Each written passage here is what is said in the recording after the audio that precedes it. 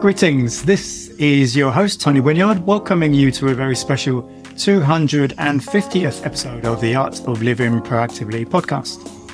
Today, I have the delightful privilege of being the interviewee rather than the interviewer, with the talented Helena Holrick taking the reins. She will be gently grilling me about the genesis of this podcast, my approach to interviewing, and the habits I'm cultivating. I'll also reveal an exciting rebrand happening in episode 251 next week. So strap in for an enthralling ride into the future of this podcast. There may even be some surprising stories from my globe-trotting past, sprinkled in to give a glimpse into what shaped my perspectives. So I hope you enjoy this celebratory episode. It promises to be a riveting and rewarding one.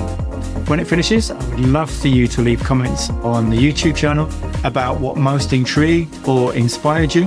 And now, without further delay, let's hand the mic over to Helena and dive right in. Welcome to the Art of Living Proactively. And today is a very different episode. It's episode 250 for one thing, but I'm not actually the guest on this episode, where usually I'm the host. I'm not actually the host on this episode, rather, where usually I am. I'm the guest today. Yeah. And the host is, let me introduce you to Helena Holrick.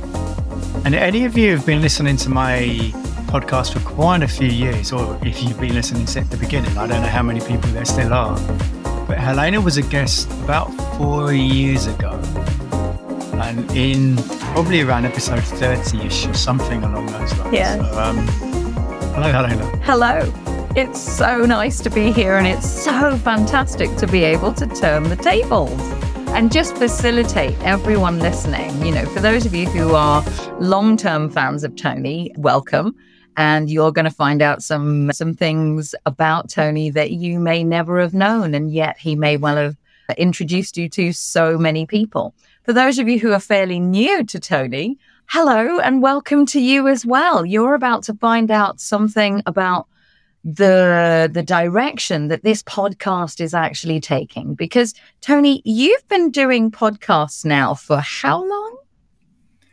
It's coming up to 6 years, I guess. It's over 5 years anyway, yeah. Yeah, for sure. And this episode, which starts the whole new thing, which we'll talk about in a minute, this episode is going to be the 250th episode, which is really quite some going. Your passion and dedication to finding and then sharing with your audience some really diverse characters it kind of knows no bounds. So tell us a little bit about what inspires you to reach out to someone to put them on the show, whichever iteration of the show we've been going through. It's just the whole scratch my own itch thing. I'm so incredibly curious about so many different things. And I'll be reading something. I mean, I just read loads and loads of books. And often I'll be reading a book and I think, I should have an episode about that. And then I'll either reach out to the author of that book, which I've done many times and I've had many authors on, or I'll reach out to an author of another book, maybe on the same topic, or, I've done that many a time. Yeah. And you have a particular style around how you interview people. Can you say more? Because I know for a fact from listening, and I know that others tell you this as well, that you seem to extract quite a lot out of your guests that just allows them to share possibly more than they anticipated. And most of them, I know this because you and I have been in conversation, turn around and say, that was a really good interview. What's your knack? Well, so I did radio for 8 years in the 90s. Mm-hmm. And I was working on a big station in Jakarta, Indonesia, which was their equivalent of Capital Radio. So it was a very big station. Mm. And there was a lot of major stars used to go and do shows in Jakarta and like making appearances to sell their books and films. And when I say major stars, I mean A-list celebrities. And because I was the only native English speaking person on this radio station, they asked me to do these interviews. So I was interviewing people along the lines of Cindy Crawford and Steven Seagal and Bon Jovi and Take That and George Benson. I mean, like some huge names, loads and loads of them. And initially, in the early days of doing these interviews, I would do loads of research on every person, and I'd come to the interview with this whole list of questions. And I soon realized no one actually said anything to me because they gave me complete control. The radio station were really cool with me. But I realized the interviews weren't really flowing. It was just me asking lots of questions, and it was just kind of a bit stuttery almost. And then one day I was just, I don't know, I was just sort of, I just guess confident with myself. I had enough confidence in myself. I'm not going to do any research for this episode. I'm just going to have a conversation and see where it goes. And it was amazing. The difference was incredible. I remember that very first interview. It was a guy, any jazz aficionados may know of a guy called Bob James, who was really sort of big in the jazz fusion world in the 70s and 80s. And I was interviewing this guy, and I really liked Bob James as it goes. And we went down all sorts of paths. And I remember him saying to me at one point, wow, what you just said is basically what he said. We've covered some stuff here. Because all he was doing all day long, and many of the people I was speaking to were just doing interviews all day long with different radio stations, TV stations, newspapers, and so on. And he said, we've been talking about some stuff that I haven't spoken about in any other interviews. I've really enjoyed it. And I have had many people say that. And I just have a conversation with people. I don't know where it's going to go. A lot of what I ask depends on what they say. Yeah. It makes complete and utter sense. And it's great that you've just said that because, two things popped for me. And I'm like, who was your favorite? If you got free and easy with the conversations, who was your favorite? Or what was your best kind of like question that then opened someone up in a way that you never thought it would? Oh, well, that's a really hard question. So many. Who was my favorite? I guess, actually, no, I can answer this. My favorite was a guy called Bluey Monique, who is the lead singer of Incognito. And he was a guest on my show when I was in Jakarta. And it's definitely favoritism because I love his music. I love Incognito. And we also had a lot of fun kind of ribbing each other because he's a Tottenham supporter and I'm an Arsenal supporter. So we were giving each other lots of like ribbing as well. And it was just a real fun interview. So yeah, I really enjoyed that. Well, good for you. And it's interesting because you also mentioned kind of what gives you confidence. And there's a point at which a person gains confidence in something after having done it for a little while or having built kind of a habit around it. Can you tell us a little bit about how you help people get confidence? Because I think a lot of people know you as a podcast host, but they might not know what you do outside of it. So expand everyone's world a little bit around what you do and why habits are important to you and how that leads to confidence. So, I realized every person listening to this has so many things that they want to do, but they're not doing. And I don't think there's a person on earth who that doesn't apply to. Sure. And so that's, there's many habits that we wish that we were doing on a regular basis, but we're not doing. And I'm as guilty of that as anyone, probably more so. And I was in the many books a few years ago, I got really deep into, I was just reading so many books around different aspects of health and nutrition and sleep and stress and so on. And as I was putting all this together, and then I started doing various courses, I did a breathwork course and a nutrition coach course and so on. And as I was doing all these courses and I started to sort of coach people, and I realized that people were struggling to make these into habits. They weren't actually following through on the things that we were talking about. And I was trying to understand why. And then I happened to be reading a book called Tiny Habits. And then literally, I think a light bulb went off. This is the missing piece. And what was quite strange about that was It was almost, actually thinking about it, it was almost 3 years ago to this day, because what happened was I was reading the book. It was the day before my birthday. So it would have been December the 2nd, 2020. Okay. And I was reading the book and I thought, and then it mentioned in the book, we do courses to train people to be tiny habits coaches. So I went online and I saw there was a course starting. Oh, it would have been December the 1st, because the course started the following day, which was December the 2nd. On your birthday. So I signed up for the course. They happened to have one space left. And I went on the course. It started December the 2nd. And one of the first questions they asked during the course was, we want you to answer some questions. So we're going to start off with the oldest person will speak first. So, not oldest. Whoever's birthday is nearest. So we all had to say our birthdays. And I said, well, I think it's probably going to be me, because in 4 hours' time, it's my birthday. Fantastic. So it's almost exactly 3 years ago that was, yeah. Wow. And sort of, I really hear in that with the breath work, with the nutrition, I know you've done a whole bunch of other sort of integrative trainings around health. Why is health so important to you?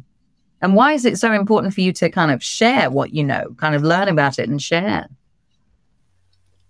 I think there's a few things. One is my health history in my family. A lot of people have died young in my family. Both my brothers died in their sort of early 50s. My dad did. My mum she went blind in the late 90s, and then she had various sort of cancer. She had breast cancer. Came back. She had to have a mastectomy. Came back, had a double mastectomy, and then she had terminal cancer, and then she passed away. One of my uncles had prostate cancer. Sorry. My granddad died of lung cancer. My nan died of. So cancer was very prevalent in the family. Lots of people have died, and then other people have died from various things. And so, I guess it was just always in. Am I going to die young as well? At one point I was thinking, well, it's just a matter of time until I get cancer, because everyone was having cancer. So that was kind of set me off reading a lot about cancer. Initially, I was reading a lot about cancer. And the more I read, then I started sort of learning about epigenetics, which means, no, I'm not destined to get cancer. It's not just about our genes. It's about how the environment that we're living in and the food that we're eating and the toxins we're exposed to and many, many other things. So now I know I'm not destined to get cancer. But that initially, just reading all those books on cancer led me to reading books on many other things. Right. And, lots of us read lots of things because we get interested in it. But you've taken it kind of one step further, and you've actually placed it at the heart of not just this podcast, but also, especially because you've been talking about proactivity for quite some time during this particular series. But you've really taken the whole health effort into something that matters to you personally. Why is that? I think that was because of the way my mum was treated by the doctors who were treating her. As I was learning more and more about cancer, and I saw how important nutrition was, and they never, ever spoke to her about nutrition. All they ever did was offer her more and more chemotherapy. Right. And aggressive chemotherapy. And there was all sorts of side effects, losing her hair, getting flu constantly, just lots and lots. It was just so affected her quality of life. Her quality of life just really went downhill. And it was really frustrating that she wouldn't listen to me, because I kept talking to her about nutrition. But she had that white coat syndrome. You'd only listen to someone who's got a white coat. And she knowed me. I had no training in medicine, so why should she listen to me? That was kind of her approach. Yeah. And it wasn't that she was ignoring me because my mum loved me, but I just found it really frustrating that the doctors would never mention anything about nutrition. So not once did they say, ask her about the food that she was, and it was down to the food she was eating. Her diet was terrible. And they never mentioned that. And I guess I don't want anyone else to go through this. What are I mean, our medical system in many ways, the NHS is amazing, but not when it comes. I mean, I've since met so many doctors, and I've had loads of doctors as guests on my podcast. And every doctor I've spoken to admits the same thing. They don't get any training in nutrition in their 7 years of medical study. And yet it's so important. Yeah. And so I guess that one of the main reasons is I want to help people. I don't want people to go through the same thing that my mum went through, I guess. Yeah. And because it's not actually necessary, sort of, or rather that there is a wider, I know you well enough to know that you have a belief that the wider holistic area allows people to have a much better quality of life. So I'm going to bring us back to what you just said around quality of life, because I know you've got a joyful kind of mission that's been brewing over time. Can you tell us a little bit about these octogenarian Olympics, the centenarian Olympics? What's all this about, Tony? There's a guy called Prioritise who I really like. I've always got a man crush on him, I guess. And he's a doctor or an MD in America. He's been doing a podcast for 6 or 7 years. And he's coined a term called the centenarian decathlon, which is he's all about health span. And the difference between our health span and our lifespan is we may live to 90, but most people in those last 2 years won't have much quality of life because they'll just be so chronically ill. They'll be in a home probably, or maybe in a hospital on lots of different drugs, can hardly move, have no dignity because they can't go to the toilet on their own, and so on. And so their lifespan is 90, but their health span probably ended at 80. So the last 10 years of their life, there's no health at all. Yeah. So it's all about, what he talks about, the centenarian decathlon, is if you, at the age of 100, what state of health would you like to be able to be in? What would you like to still be able to do at 100? Should you live to 100? That's a great question.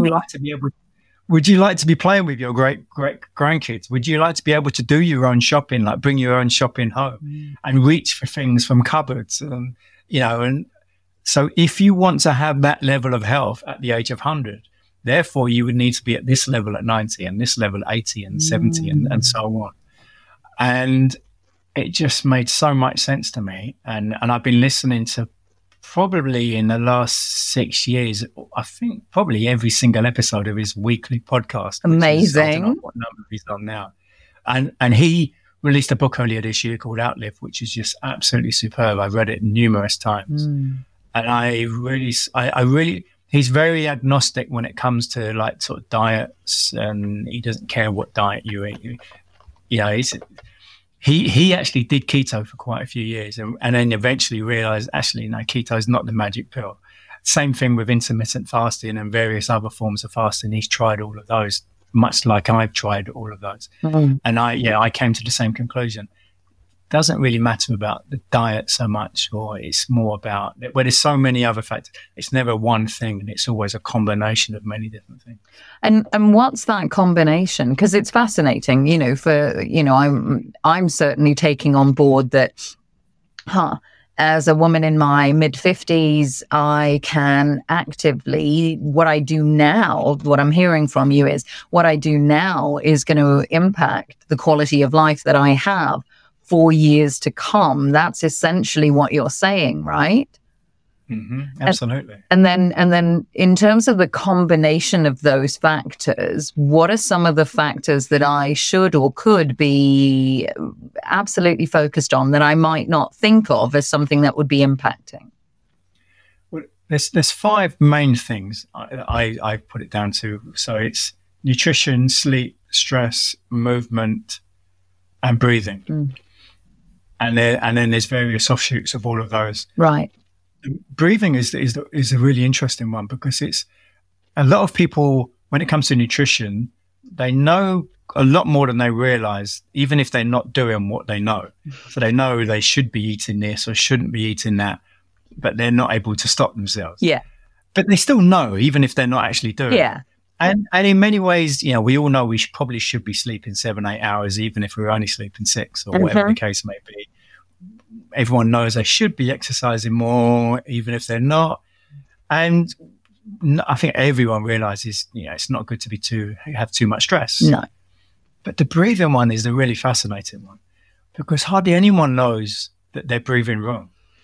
And it's something like the figures, it's something like 80% of the UK are dysfunctional breathers. 80% of people are breathing dysfunctionally. And what does breathing dysfunction? Yeah, so tell us, so that people are like, and if you're driving in a car listening to this, don't do too many of the things, but listen to Tony. Tell us what that means. So breathing dysfunctionally means you're breathing in a way that's actually detrimental to your health. And usually that means we're breathing too fast, we're breathing too shallow, and so there's lots of consequences from that. That generally means we're not really oxygenating our blood properly because we're breathing so shallow. We're not getting a good gas exchange between CO2 and oxygen. And I don't want to get too deep into the science, but also the worst thing is most people are breathing through their mouth rather than through their nose, which causes all sorts of other issues. And so the more you go into the world of breath work, and I've only just touched the surface on some of the things I said there, because I don't want to start getting really nerdy about all of this sort of stuff. But the more you learn about breath work, there's so much to it. Like, for example, nitric oxide, which is our nasal passages are around here. And for those of you listening, I'm just sort of pointing to the area around to the left and right of my nose. And when we breathe through our nose, we activate this gas, or this molecule rather, nitric oxide. And it's only activated when we breathe in through our nose, not if we breathe in through our mouth. And nitric oxide is so important. It dilates the airways. It helps with the autoimmune system. It fights viruses and pathogens and bacteria and so on. It does so many other things in the body. It helps the whole process with carbon dioxide and oxygen. It's just like an amazing, actually, it won there's 3 guys won the Nobel Prize because of the discovery of nitric oxide. I think it was like 15 years ago or something. It's like an amazing molecule. And as I said, you only get this by breathing in by nasal breathing rather than mouth breathing. And as I said, I've just touched the tip of the iceberg. When you go into breathing, there's so much more to it, and it can really improve your health in so many ways just by focusing on your breathing. And one simple thing, for example, is many people spend most of their time in a sympathetic nervous system, which means we're the fight or flight situation. So we're breathing quite sort of too fast, and we're not completely relaxed. We're always maybe a little bit sort of stressed, and then that closes down many organs in the body. We don't digest food properly when we're in that state. There's many other things happen when we're in that state, and so when it comes to your breathing, when you're breathing sort of short and shallow, that tends to put you in a sympathetic state. And sympathetic sounds like a really nice word. But when it comes to the sympathetic nervous system, you don't want to be in the sympathetic nervous system all the time. That's what's known as being upregulated. Yeah. If you can breathe so your exhale is longer than your inhale, that will put you into the parasympathetic. And parasympathetic is the opposite. So parasympathetic is when you're completely relaxed and you're nice and you just feel really calm.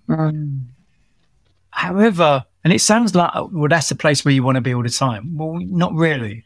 And so in between those, so you got sympathetic, you got parasympathetic, and in between those is sort of known as coherent, or it's also known as resonant, like resonant breathing or coherent breathing. In HeartMath, they call it coherent breathing. And that's when you do that sort of box breathing technique, when you you inhale for the count of 4, pause for the count of 4, exhale for the count of 4, pause again for 4, and you just keep doing that. And that state means you're much more focused, you're much more cognitively sharp. That's a better state for when you're working and you need to be like on the ball, so you don't always want to be in that parasympathetic state, because then you're too chilled.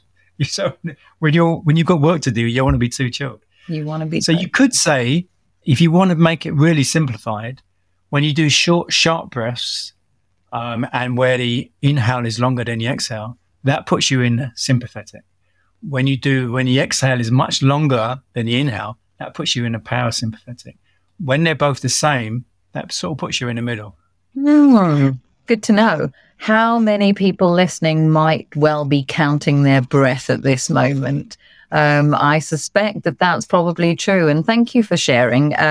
You said in there, I love that you've just shared this, because this is almost like a little bit of a snippet of what's coming, isn't it? Like, because you've gotten very nerdy through all the books. I don't even know how many books you've read over time, but you've gotten very nerdy, and specifically around habits and health and all things helpful to us reaching this centenarian decathlon, right? So tell us about what's coming for this podcast, because you're going to switch the tables a little bit, aren't you? Yeah, so starting next week this is series 4, the art of living proactively. Starting next week is the series 5 episode. Well, it'll be episode 251, but it'll be episode 1 of series 5. Yeah. And that's called 360 Degrees of Healthspan. Yeah. And I forgot what the tagline is, but essentially it's going to be a very different format. I'm not doing guest interviews anymore. So this is the last guest interview as such. So it's going to be much shorter episodes, only going to be about 10 minutes, where I'm going to drill down into a particular topic. So it could be protein, it could be sort of about humming, or it could be, I've already penciled 323 different topics that I'm going to be covering. So this is going to be daily, Tony. Well, it's going to start off weekly. So at the moment, every episode is released at 12 o'clock on a Saturday afternoon, UK time. It's going to start off weekly. Once I've got my processes down to a T, I'm going to probably start doing 2 or 3 a week. And then I'm looking to probably do between Monday and Friday, 1 a day, every day, Monday to Friday, probably by, I guess, March. Because I also plan to, for each episode, there will be an accompanying blog post. And a blog post won't have the same content as the podcast episode, but there'll also be an ebook on each episode as well about that particular topic. So there's going to be a whole collection of different ebooks, which are not going to be too long. They're going to give you enough information about that topic. I'll also, each episode, I'll give you 3 habits you can use to implement the information in the episode. It's going to be very story based. I'm going to bring in a lot of stories from my life, but I'm also going to bring in stories from some of the famous philosophers and from films and TV and all sorts. So I'm definitely going to make it story led, but there's going to be quite a bit of humor in there as well. Oh, how wonderful! I want to make it a different style. Yeah. It's really wonderful, because I really hear your dedication to educating people around the fact that they can be in charge of their own health span, in charge of their own health, in charge of their own wellness and beingness in the world. And I hear that this is a perfect marriage for you around all the films, all the podcasts, all the books that you've ever read. So you mentioned stories, and I know you to be a master storyteller. I know you from the podcast to be a master listener to other people's stories, but want to share a story from your life that might just help us get to know you even better? Oh, there's so many. I mean, I lived in the Far East for 10 years. I worked around Europe for a few years. I worked around the Middle East. I mean, I have so many stories. Like, trying to pick one is, which one do I start with? A story that comes to mind. The first one that comes to mind, and I don't know why. I did, in the early 2000s, I did quite a few bike rides across different countries, raising money for guide dogs, because I mentioned earlier that my mum lost her eyesight. She went blind. She got a guide dog.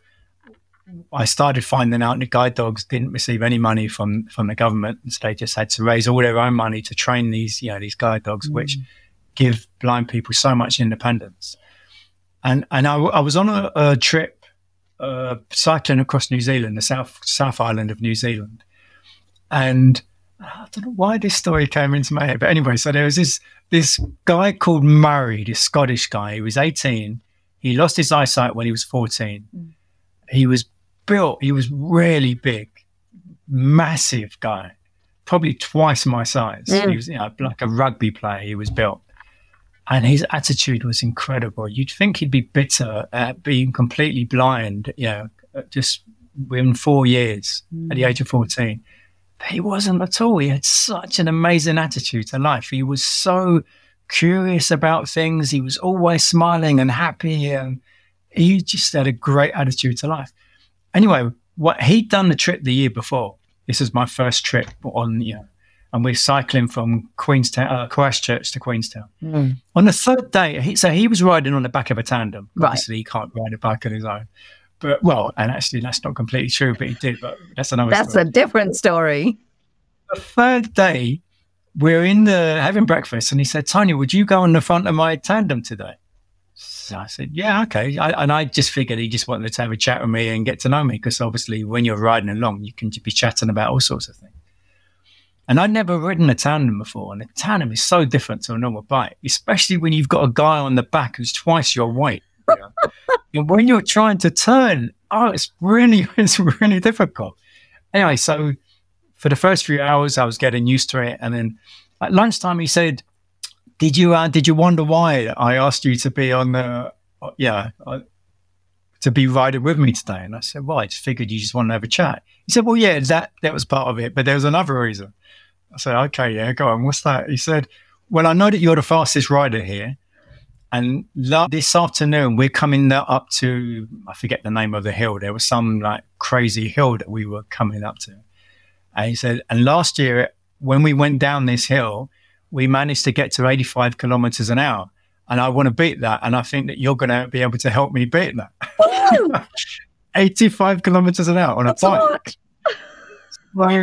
The hill was like this. And again, for those of you listening who can't see the video, it was really steep, this hill. And the tandem had a speedometer on it. So anyway, so we started, but the bottom of the hill was a T-junction. So we started going down this hill, and we've got to like 70, 75, 80. We've got to 85, and I can see the bottom approaching really quickly. And if it was just me, I would have probably gone a little bit quicker. But I've got this blind guy in the back. I can't wipe out with... So I had to start putting on the brakes. And so we matched 85, but we didn't get to 86, which is what he was hoping for. But he was fine about it. But it was just, wow, that was hairy. To be 85 on a bike was kind of crazy. Ooh. And isn't that, I mean, in many ways, I mean, thank you for sharing. In many ways, that's sort of a metaphor for life, isn't it? Like it's like if we really let ourselves, whatever the obstacles or perceived obstacles that we might actually have, if we let ourselves, we could really go for it in all sorts of ways, whether that is in our health, in our reading, in our connections, in all of the different areas of our lives. We need to make a choice, don't we? And I love the choice that you had, like, I could push it or I could just begin to slow down. And that is the choice that we have so much of the time, right? Yeah. Yeah. If he hadn't been on the back, I would have definitely gone faster. Yeah. But there's no way I could have wiped him out. Yeah. Well, how wonderful. And, I know that, as you've just sort of hinted at, you've lived in a lot of countries, right? Yeah, 14. Yeah. 14. It's that's quite a lot of cultural input, because they've all been quite diverse as well. Like, it's not like you've just hopped around Europe, is it? No, I've had really extremes. I mean, from very rich countries like Japan and Switzerland to, Japan was very rich at the time I was there anyway, to very poor countries like Indonesia and Syria. And so, they were complete opposites. And then many countries in between. Yeah. And what's the one thing that you've seen that sort of unites people? I think it doesn't matter what country you go to. It's the people you're with. It's the people you meet. Every country in some ways is the same. Every country has people that are great and really friendly and really hospitable and so on. I mean, like for example, when I was in Syria in the late 80s rather, and at the time Britain had closed our embassy with Syria because of the Lockerbie, the shoe bomb and so on. And Britain had accused a Syrian guy of doing, I can't remember the whole story, but anyway, we didn't have an embassy there. And the Daily Mail, as is their wont, were daily painting Syrians as being really horrible people, and it was a horrible country, and it was full of terrorists and so on. That could not have been further from the truth, because my experience there, they were so warm and friendly, and people always invited me into their homes for, and wouldn't let me spend a penny. I was playing for a football team there, of the hotel I was working for, and I was working for the most luxurious hotel in the whole of Syria. It was a Sheraton Damascus at the time.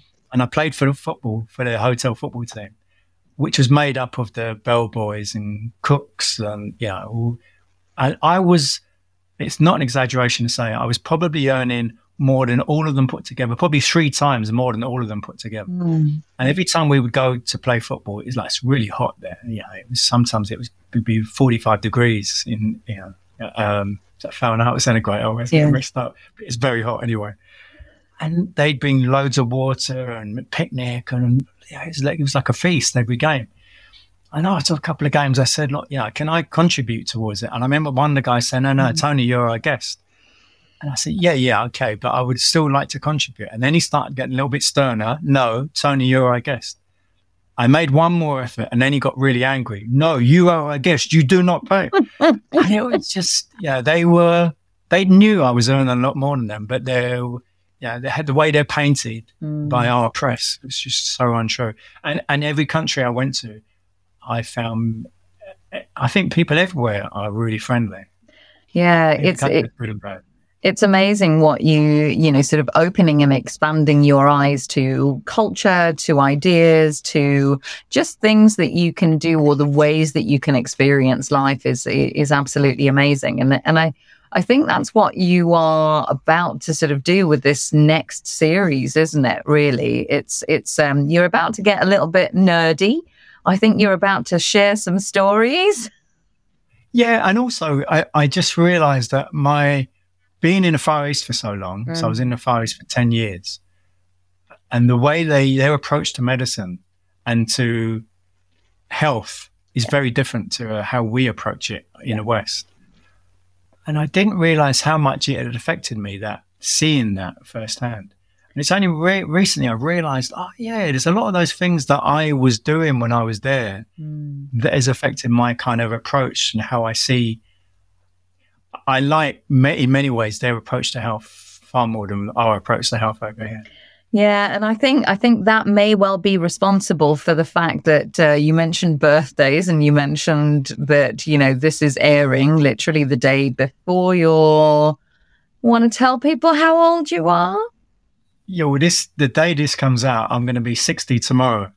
And that always seems to amaze people when I meet them. People seem to think that I'm in my mid-40s or even younger. Some people have got very bad eyesight. Yeah. But, so I play a lot of sport. I'm still faster than many guys 20, 30 years younger than me when I'm playing football. And a few months ago, I discovered weightlifting for the first time. And I'm not really into wearing tight clothes, but for the first time in my life, I'm really ripped. I've never been ripped before. It's crazy. And so, I seem to be, and it's all in the mind anyway, age, isn't it? And I've never had, because I've been a DJ most of my life and I've been crazy about music. I'm still friends with many people that I went to school with, like far more than most people. Yeah. There's probably about 30 or 40 people from my school year who we meet up regularly. I'm meeting up with many of them next week. But there's many people who are the same age as me who think in a way that's much older. Mm-hmm. They have so many aches and pains, and they've almost accepted that, I'm in my 60s now. That means I'm an old person, and I don't think like that at all. And I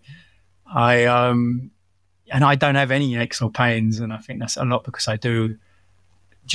I guess, so much sport and movement and yoga and Pilates and breathing, and you sleep well. And I think you are one of the walking, talking role models that I know of. You know, when you see someone who is so passionate about what they do and who's thrown so much attention into learning their craft, you know, the health and the habits and the way in which you hold them, you're a walking, talking billboard for doing the things that you are saying that you've not only picked up on your travels, but that you've then kind of extensively trained on. And I think there's a lot to be said for just listening to someone. So I'm going to go back to you getting really nerdy and deep diving into the tiniest things that make a difference, because it is like the little things that make a difference make a massive difference, or have the potential to make a massive difference.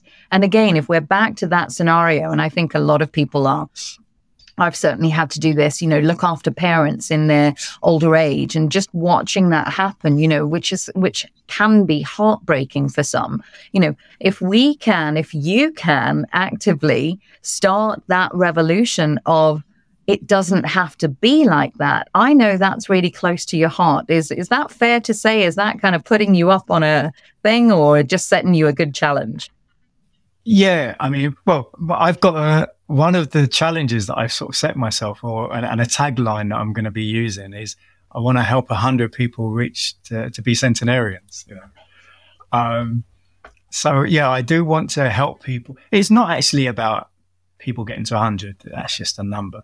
It's more about helping people be healthy for as long as possible. Yeah. So, I mean, like, you know, so that they're only in maybe an unhealthy state for the last few weeks or months of their life, rather than, as many people now, it's like a decade or even more for most people in chronic disease and just having no dignity or freedom, you know, or independence or whatever. Yeah.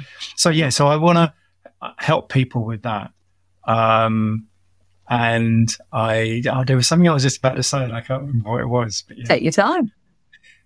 It's all good, because life is there to be enjoyed. Yeah, absolutely. I go and watch quite a lot of comedy. I'm very much into stand-up comedy, though, and I've performed quite a bit of stand-up comedy, but I prefer to watch stand-up comedy. Well, so it sounds like, you know, sort of in the upcoming episodes, not only will there be a bunch of education, you deep diving and getting slightly nerdy around the things that you've got, probably sharing 1 or 3 stories. But in a humorous way. Because I think that's the difference. Because some of these topics, I'm very aware can be very dry. So I want to try and make them much more appealing to people, and try and integrate or bring a little bit of humor into each episode if I can. Yeah, which makes a lot of sense. I could talk to you for a long, long while, and I suspect that all I'm going to do instead is actually listen to what's coming up. For those of you who are slightly newer to this, I would highly recommend, you know, the tiny tips. So Tony has definitely helped me on a health level, just live my life that little bit better, oddly enough, or not, through the breathing more than anything. So I think there are lots of little things we can all do to set us on the road to that health span that you are talking about. I've remembered what it was I was going to say. I could see that. One of the things I found very interesting in the last few years is I've done all these different courses. And for example, when I was doing the breathing course, and I know lots of breathwork instructors, and there's a particular group I'm on, an internet group for all these different breathing instructors. And no matter what problem someone has, breathing is the answer. And then I'm on this nutrition group for all these nutrition coaches. Doesn't matter what problem someone has, nutrition is the answer. Same thing for sleep. And what I've realized is, you know, it's that man with a hammer. Yeah, everything's a... Yeah. A man with a hammer, everything is a nail. If it's something like that. That's the one. And in all of these different... Doesn't matter what it is you learn, you think whatever it is that you've learned, that is the answer to everything when it comes to health anyway. But what I've realized is, no, it's not. It's never any one thing. It's many things. You can't just address the one thing. You have to you have to look at all these different things. You have to look at not just your nutrition, but your sleep and your stress and your movement and your breathing and so on. Yeah. That's wonderful. The wheel of life. Yeah, isn't it just? And how wonderful that we get to live it and live it well, right? So I'm going to turn the tables on you for one last time before you sort of begin to do this again. So I believe you always finish with a book that's moved you. So with all the hundreds and thousands of books that you've read, what's a book that's moved you, Tony? This is crazy that I'm going to struggle to answer this when I ask people this every week. Now you know how they feel. I've literally read hundreds of books in the last few years, but I guess the one that stands out, and so it must be this one, is Matthew Walker, Why We Sleep. Huh? And I guess the reason why I'm saying this is because it's the first book, or is the book that, as I read it more, and I read it a few times, and I realized just how important sleep is to our overall health. I mean, I just went and said that it's not one thing, it's a combination of things. Sleep, I think, is the most important. And I remember I actually said to and I wrote it down, I am now making sleep my number one priority. And that was in 2020, I remember that. And since then I have. And even though I'm still DJing sometimes, and so sometimes I'm not getting home till very late, but sleep is my number one priority. I mean, well, my daughter Bonnie is my number one priority, but as far as health is concerned, sleep is my number one priority. And I think because I make that such a priority, it's one of the reasons why I am so healthy, and I'm never ill. I don't really, and I'm usually, I don't ever get depressed or in a bad mood. And I think sleep has got something to do with that. Yeah. I'm charging my brain well. Yeah. Well, I'm looking forward to the episode in which you talk about that, is all I can say. So we've heard about the book. What about a quote that really resonates for you? Well, interestingly enough, and there's a few people have said this quote who have been guests on this show. And it's a quote that says, there's a space between stimulus and response, and in that space is our room for growth and freedom. And it's always attributed to Viktor Frankl, but actually it wasn't Viktor Frankl that said it. And it's not clear who actually said it. And when there's a great website, and I'll put this in the show notes, there's a great website called Quote Investigator. Yes. Who goes really nerdy on these. There's so many quotes attributed to Einstein, for example, which Einstein never said any of them. You mean he wasn't as clever as we think he is? Yeah. So this is one of those quotes. It's always attributed to Viktor Frankl, but in Man's Search for Meaning, that amazing book, he did say some things which are very similar to that, but he didn't actually say those words. Right.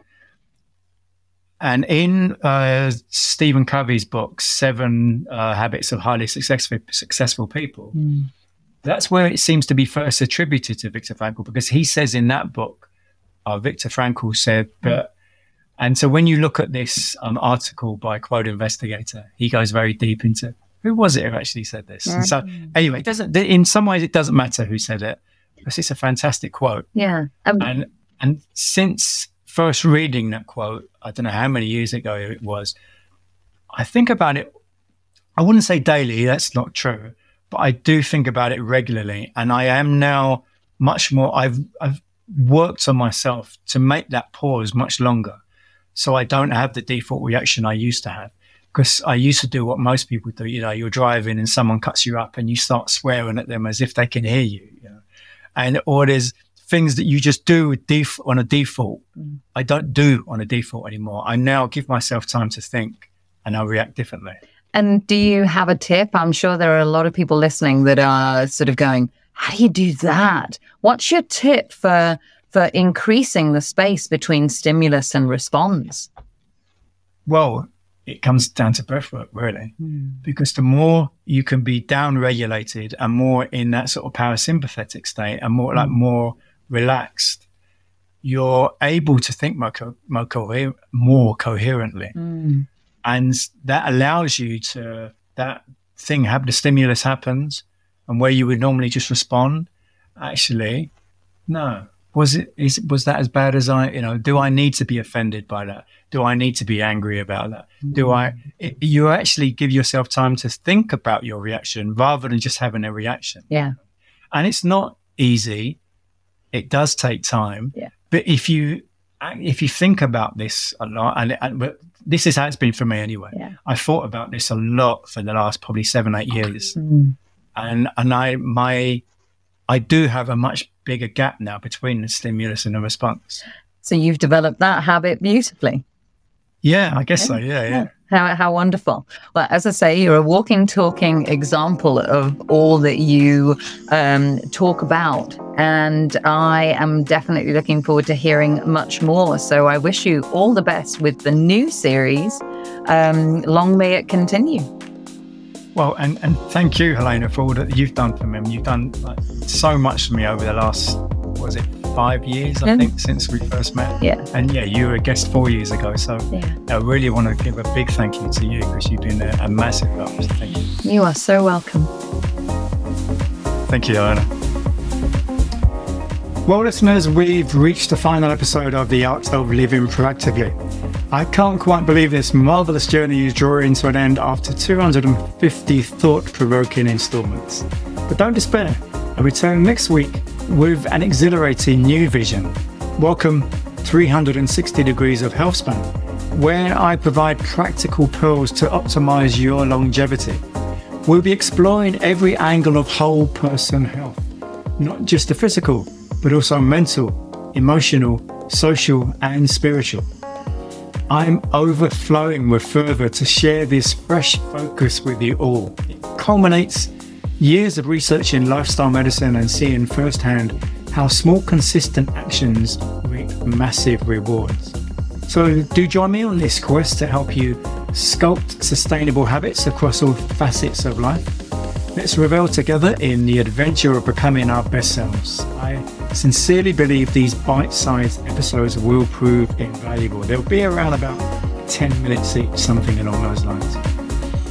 Please do subscribe on your favourite podcast platform, leave us sparkling reviews, share posts with friends, and comment on our YouTube channel. Your support means the world to me.